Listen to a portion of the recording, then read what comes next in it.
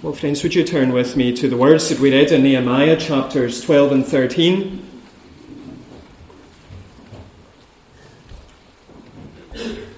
Nehemiah chapter 12 from verse 27 to chapter 13, verse 3.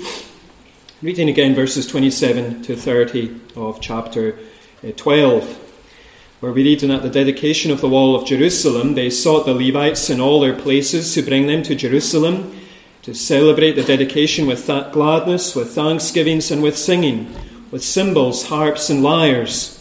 And the sons of the singers gathered together from the districts surrounding Jerusalem, and from the villages of the Netophathites, also from Beth Gilgal, and from the region of Geba and Asmaveth.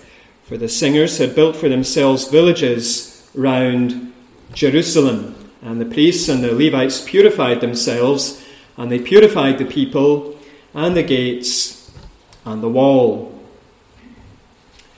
I once heard an older Christian speaking about a sermon series that his minister had recently done on the book of Nehemiah, and he remarked, "I feel like we've built these walls ourselves." He clearly wasn't a fan of the book of Nehemiah, and nor was he a particular fan of that sermon series on Nehemiah. Well, I hope that you've not felt that way as we've gone through this book together since February or March, but tonight we are coming to the second last sermon in our series on this book. Next week we'll look at the aftermath and see whether or not they lived happily ever after. And it's lovely to see Roddy McLeod and the family with us this evening, and hopefully the next time you're with us we will be out of Nehemiah, in case you think that's all that we preach on in this congregation. So next week it is going to be the last sermon series, the last sermon of this series, but tonight we're going to be looking at this dedication service as the people come together following the rebuilding of the walls of Jerusalem and also their recommitment to the Lord and His Word. And we're looking at these verses under three headings. We're looking at the procession, and then the provision, and finally the purification. First we have the procession. Look at chapter 12, verses 27 to 43. Here Nehemiah focuses on the procession of the people. Nehemiah begins by drawing our attention to the assembly in verses 27 to 30. We can start by noting when the assembly took place. Back in chapter 1, Nehemiah received a report about the broken walls and the burnt gates of the city of Jerusalem.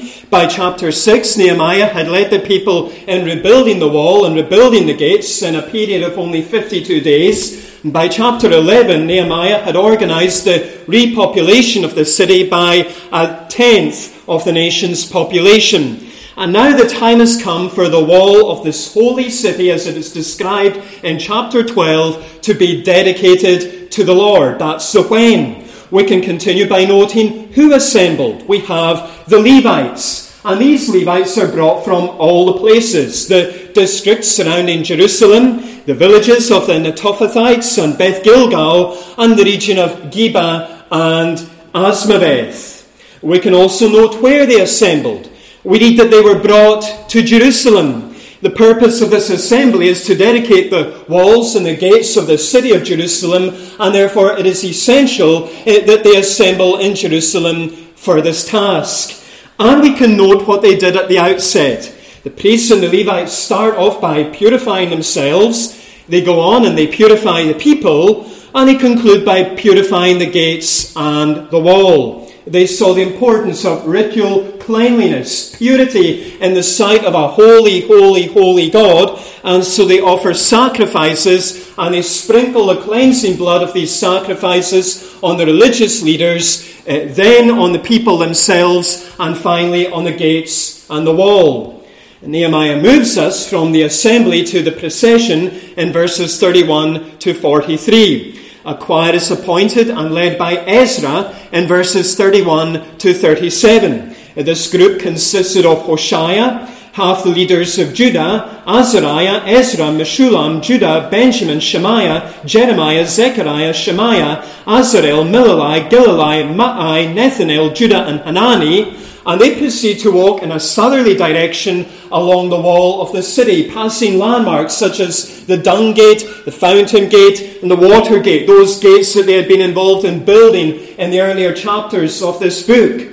A second group is then appointed and led by Nehemiah in verses 38 and 39. This group consists of the other half of the people who had assembled at the wall. They proceed to walk in a northerly direction along the wall of the city, passing landmarks such as the Tower of Ovens, the Broad Wall, the Gate of Ephraim, the Gate of Yeshana, the Fish Gate, the Tower of Hananel, the Tower of the 100, the Sheep Gate, and the Gate of the Guard.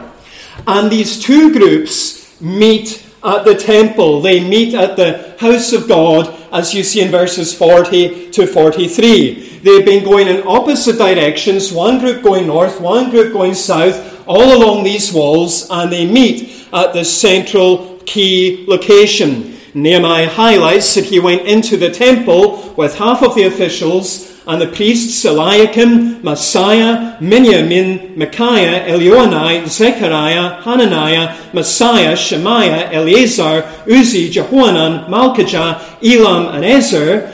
And as they stand in the temple of Jerusalem, the professional singers are led in song by this man, Jezrahiah. They then offer great sacrifices, these thanksgiving sacrifices in the temple, and the women and the children add their voices to this great rejoicing. And the joy is so great that we're told that it could be heard from far away. It's interesting to note one small but very significant detail that Nehemiah provides us with as he indicates that this was no ordinary joy. He writes that this was a rejoicing with great joy. With rejoicing they rejoiced, and that joy, that great joy, he says, had been given to them by God. God, waited, made them rejoice. Well, friends, as we consider these verses, we're being shown the importance of joy in the lives of the Lord's people. The importance of joy in the lives of the Lord's people. That is what is really being brought out here in Nehemiah 12. We have this picture of a people rejoicing after their city has been rebuilt, after their temple has been restored, and after the people have been returned from exile in Babylon. It's such a great joy that it can be heard from far away, and it's a joy that has been given to them by God. It's not a man-made joy. It's not a manufactured joy. It is not a forced joy. It is a supernatural joy, a spontaneous joy, we might say a spiritual joy. And there's an important lesson for ourselves. It's a sad fact, but Christians can often be characterized as being gloomy, glasses half empty, killjoys, pessimistic people. Some of you have seen the Ricky Fulton Reverend I Am Jolly sketch, and what a miserable character he is. And some of you are smiling because you have seen it, but you don't want to admit to have seen it. But you know the kind of picture that I'm presenting. And what's an even sadder fact is that there are some Christians who can contribute to that characterization. They never have anything positive to say, nothing productive to say, nothing pleasant to say. But you know, friends, while we cannot deny the reality that we are living in a world that has been invaded by sin, there is a sense in which Christians should be, they ought to be, a joyful people. If you're a Christian, you can rejoice that you have been loved by God, chosen by God before the ages began. If you're a Christian, you can rejoice that you have a Saviour. You have a Jesus who has lived for you. He has died for you. He has risen for you. He has ascended for you. He is right now interceding and reigning for you. If you're a Christian, you can rejoice that you are no longer under condemnation, but rather you have peace with God. You have access into the presence of God before the throne of God. You are adopted into the very family of God. If you're a Christian, you can rejoice that you have a future hope, a home with Jesus who is going to come back and take you to be with him. Lachlan Mackenzie was a minister in Lochcarron in the 18th century, and he wrote about the happy man. Well, listen to what he says. I know the language is a bit antiquated, but it does capture something. He writes, The happy man was born in the city of regeneration, in the parish of repentance unto life. He was educated at the school of obedience, has a large estate in the country of Christian contentment, and many times does jobs of self-denial, wears the garment of humility, and has another suit to put on when he goes to court called the robe of Christ's righteousness. He often walks in the valley of self-abasement, and sometimes climbs the mountains of heavenly mindedness. He breakfasts every morning on spiritual prayer, sups every evening on the same. He has meat to eat that the world knows not of, and his drink is the sincere milk of the word of God. Thus happy he lives and happy he dies. Happy is he who has gospel submission in his will, due order in his affections, sound peace in his conscience, real divinity in his breast, the Redeemer's yoke on his neck, a vain world under his feet, and a crown of glory over his head. Happy is the life of that man who believes firmly, prays fervently, walks patiently, works abundantly, lives holy, dies daily, watches his heart, guides his senses, redeems his time, loves Christ,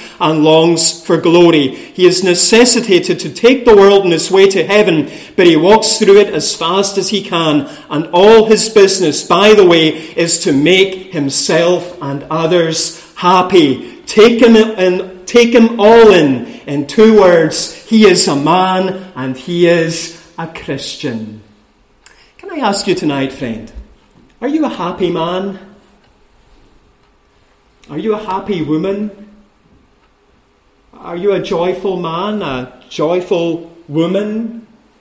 Do you have this God-given, gospel-saturated, Jesus-centered joy that can be seen, that can be heard?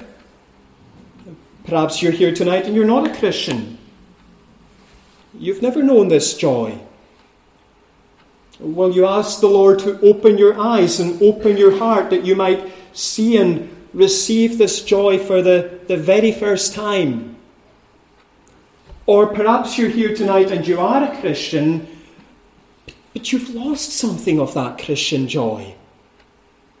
There was once a time that you were full of the joys about coming to worship the Lord with his people, but it's not there anymore. Will you ask the Lord to open your eyes and to open your heart to see and receive that joy afresh? So there's the procession, this joyful procession. But we move from the procession to the provision. Look at chapter 12, verses 44 to 47, where Nehemiah focuses on the provision of the people. The provision of the people. Verses 44 to 46, Nehemiah draws their attention to the appointments. We have the appointment of men over the storerooms in verses 44 and 45. We've seen in our studies that there was this expectation that the people would make contributions for the priests, for the Levites, for the religious leaders. And now we read that Levites were appointed to look after the storerooms where the people would bring their contributions, their first fruits, and the tithes from their fields. And then we have the appointment of singers and gatekeepers, verses 45 and 46. Throughout Nehemiah chapters 11 and 12, there is this great emphasis on singers and gatekeepers. And once again, we see that singers and gatekeepers were appointed according to the command of David and Solomon. And Nehemiah adds, it's a lovely little detail, he adds that long ago, in the days of David and his praise leader Asaph, there were directors of singers and songs of praise and thanksgiving to God. Nehemiah is making this point that what is going on, what is taking place, isn't new. It isn't innovative. Rather, he's saying that it's this continuation of what had always happened. The years of exile had had a tremendous impact on the people, a traumatic impact on the people. They were no longer under the rule of the Davidic kings, they were under the rule of the Persian kings. The economy was close to a full-blown recession. The temple that they had built a number of years earlier was far smaller, far less significant than Solomon's temple had been. The people themselves were fewer in number, and many of them were jaded after all that had happened to them. They were more jaded than people are jaded after COVID and all that has happened over these last 2 years.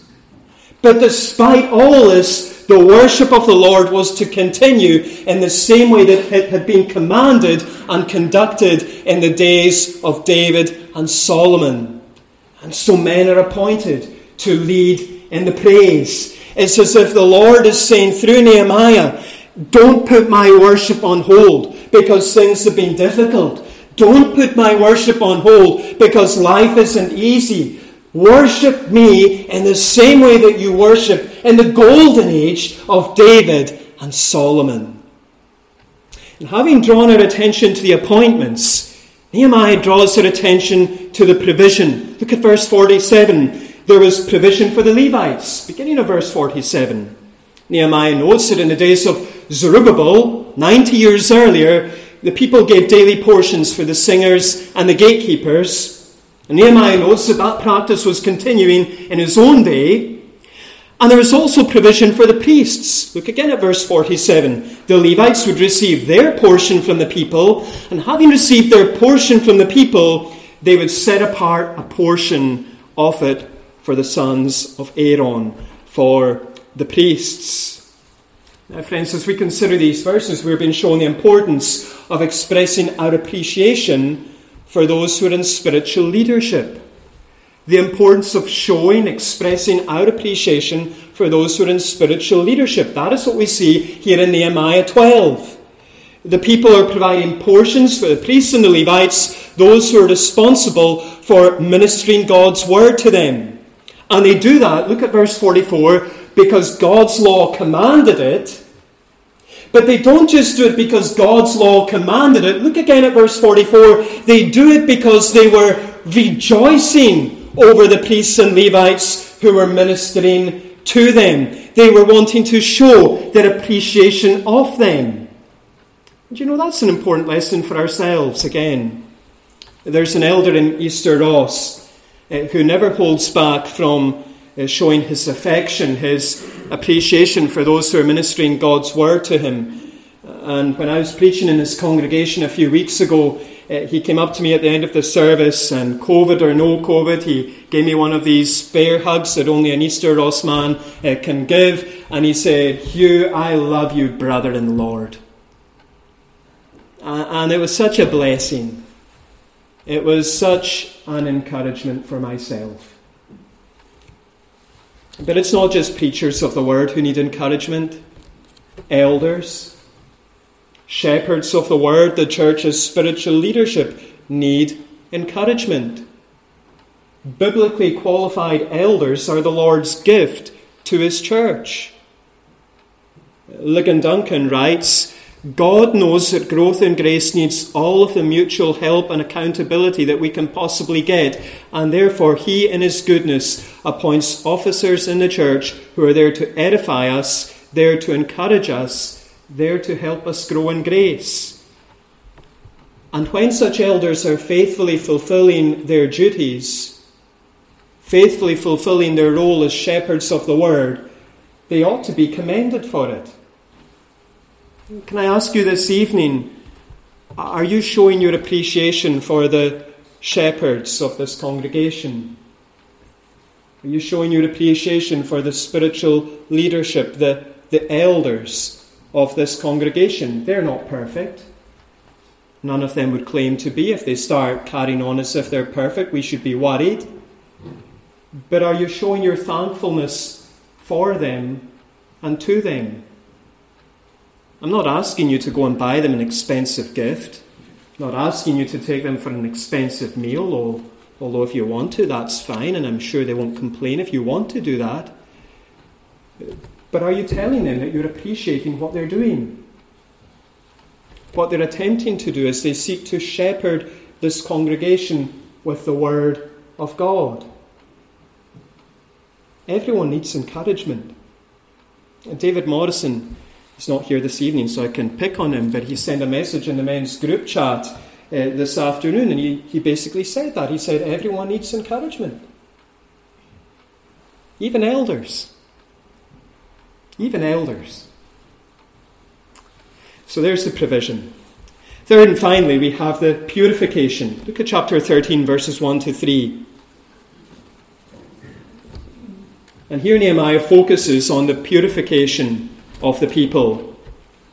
Verses 1 and 2, Nehemiah draws their attention to the announcement.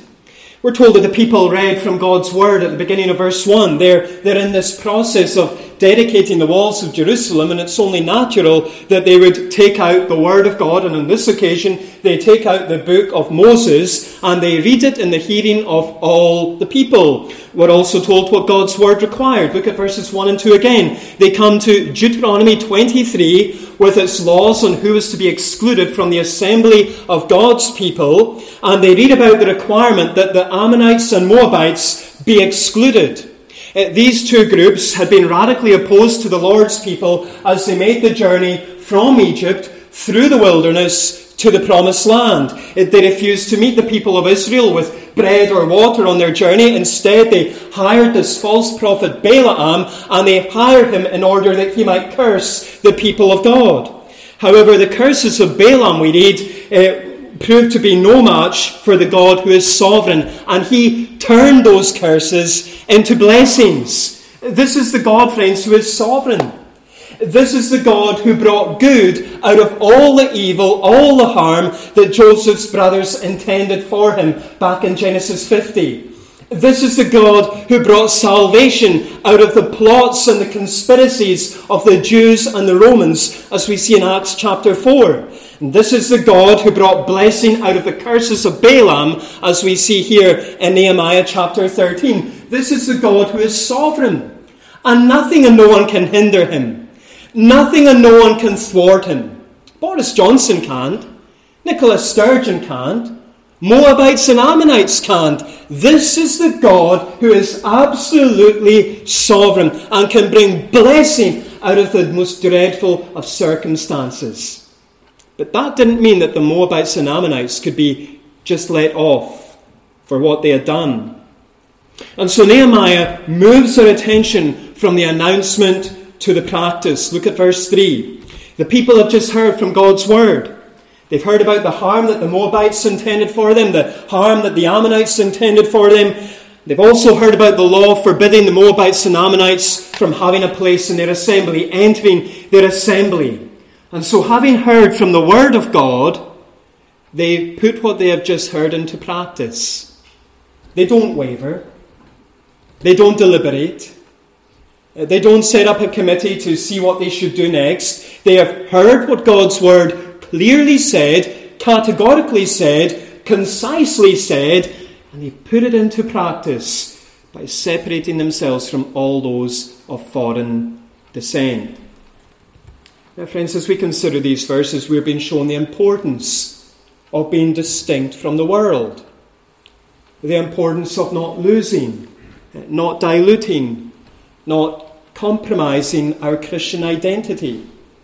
That is what we see here in Nehemiah chapter 13. The people look back at their history and they see the opposition of the Ammonites, the opposition of the Moabites toward the Lord and his people, and they read that the Lord had forbidden them from allowing such people to sit in their assemblies, and now, at this new juncture in their history, they resolve to separate themselves from all those who refuse to identify themselves with the Lord and with his people. They see the necessity of being distinct from the world, the necessity of not losing, not diluting, not compromising their identity as the Lord's people.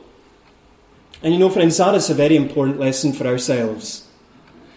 As I've kept saying, I think I've said it every week now over this series, the aim of this series has been to encourage us as we attempt to regroup, as we attempt to rebuild, as we attempt to reach out to our community with the gospel after 2 years of lockdown and restrictions.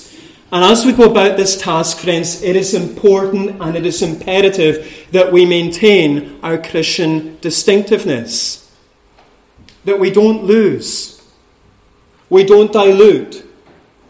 We don't compromise our Christian identity.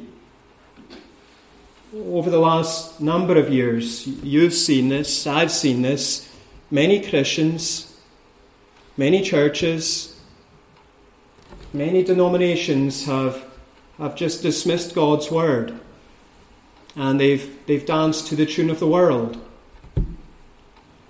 And yes, they've done it in the name of being relevant, being missional, not being a stumbling block, bringing people into the church. But you know, friends, you know this. It's not biblical. Jesus was very clear in telling his followers that they were to be salt in a bland world. And if they lost their saltiness, if they lost their distinctiveness, they would be of no use. And he went on and he told them that they were to be lights in a dark world. And if they hid their light away, if they hid their distinctiveness away, again, they would be of no use.